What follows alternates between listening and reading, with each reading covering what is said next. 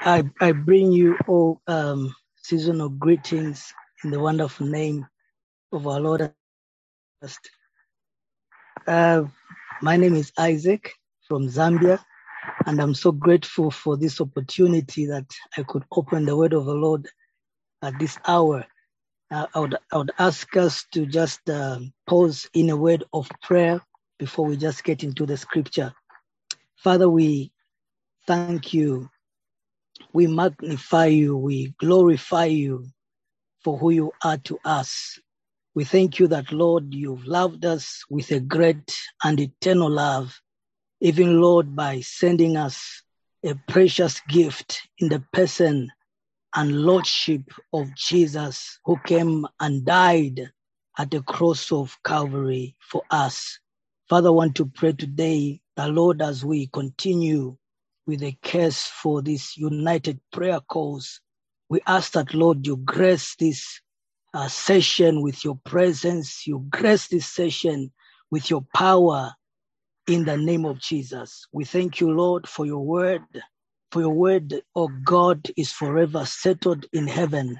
And so, Father, we pray that as you speak to us through your word, let there be transformation in our lives. Let there be change. Let there be revival in our lives, in our families, even in our churches. We give you all the glory in Jesus' name. Amen. I want to thank God for this opportunity once again. I thank God for Dr. Rick and book Isaiah, Isaiah chapter 9, and we're going to read from verse 6 to 7. I'll be quite brief in my exhortation as I share just a few words as thoughts from this passage to us this evening. I apologize also that I'm coming. I'm speaking from a vehicle because we don't have power where I am, but I know the gospel is the light for our lives. Amen. So Isaiah chapter 9 from verse 6 to 7, the scripture says, "For unto us a child is born, unto us a son is given, and the government shall be upon his shoulder. And his name shall be called Wonderful Counselor, the Mighty God, the Everlasting Father, the Prince of Peace.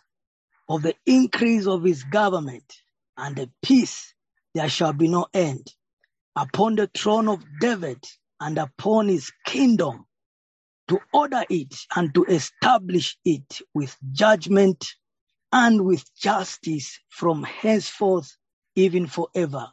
The zeal of the Lord of hosts will perform this." Looking at our looking at the time where we are now, where we are heading towards Christmas, as we reflect on the goodness of the Lord, as we look at the gift that God has given to us, being Jesus Christ. Biblical scholars tell us, or they tell us, that Isaiah prophesied in three or triune eras. Isaiah prophesied during the Babylonian exile, and he also prophesied after the Babylonian exile. Now, in chapter 9, specifically as the what they're facing, because at this time the kingdom had been facing many challenges, as about three kingdoms had risen against the southern part of Israel, the kingdom of Judah. And so the prophet comes with a word during this time of devastation, during this time of uncertainty, where they didn't know what will happen. People didn't know where to turn to. Of course, they knew Jehovah God was their savior, was their solution. But still, people were so much in devastation. And the prophet comes to them and brings them a word. Although this word, this prophetic word, is being brought to them at this time, this word was actually futuristic. The Lord was trying to tell them what he was going to do for the kingdom of Israel. And this deliverance that the Lord was going to bring to them was a deliverance that would be permanent. And so the prophet comes to them and he prophesies concerning the coming of a baby child. He says, unto us a son is given, a child is born, unto us a son is given. So he comes to them telling them about this born child that was to be born in the land of Israel. Now, I want us to notice, as we know, that this born child that the prophet was talking about is our Lord and Savior, Jesus Christ. And so now I want to share just a few things that we have as a blessing for the coming of the Lord Jesus, for this gift that God has given us in the person of the Lord Jesus. Just a few things quickly, and I'll be concluding. The first thing that we see, there are many of them, but just a few things. The first thing that we see as a blessing for the coming or for the gift that God has given us through Jesus is that through Jesus, we have the blessing of righteousness. So as a spiritual Israel, as a people that have believed in God, the sovereign God, through Jesus, the one we've believed, we have the blessing of righteousness. In Romans chapter 3, from verse 21 to 23, the Bible says, but now the righteousness of God, apart from the law, is revealed, being witnessed by the law and the prophets, even the righteousness of God through faith in Jesus Christ to all and on all who believe. For there is no difference, for all have sinned and fall short of the glory of God. So we have the blessing of righteousness, us who have believed in the Lord Jesus Christ. The second blessing that we have is the blessing of justification. As we have believed in him, we have been justified.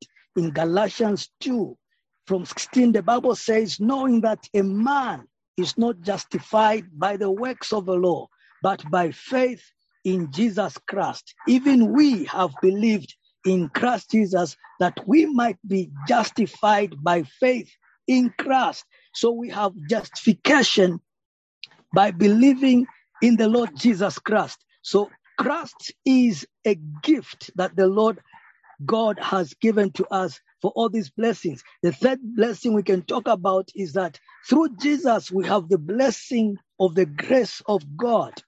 The Bible tells us in Romans 5 verse 15 that but the free gift is not like the offense. For if by the one man's offense many died, much more the grace of God and the gift by the grace of the one man, Jesus Christ, abounded to many. So we have the grace of God as a gift that God has given to us. Now, many, especially here in the church in Africa, have misinterpreted this grace, the grace gift that God has given to us. But the fourth thing I want to share is that this same grace, it's a gift that God has given to us, or a blessing that God has given to us, reigning through righteousness. So through Jesus, we have the blessing of grace reigning through righteousness. It is reigning through righteousness. It is at work in us through righteousness. So grace in Africa has been misinterpreted by many as a passport to sin, as a passport to living lives that are not in order with the gospel, that are not in order with the word of the Lord. But we need to know that this grace is working in us through righteousness. In Romans 5:21, the Bible says, so that as sin reigned in death, even so might grace, even so might reign through righteousness, grace might reign through righteousness to eternal life through Christ Jesus our Lord. That's Romans 5:21. Then because of time, let me share just two more. The other benefit that we have through the gift that God has given us in the Lord Jesus Christ is the gift or the blessing of reconciliation. All of us who were far away, who were alienated, who were as enemies of God, have been brought back to God through Jesus Christ, the gift that God has given to us. So through Jesus, we have the blessing of reconciliation. The Bible says in Corinthians, 2 Corinthians chapter 5, verse 18, but all things are from God through Jesus Christ, reconciled us to himself.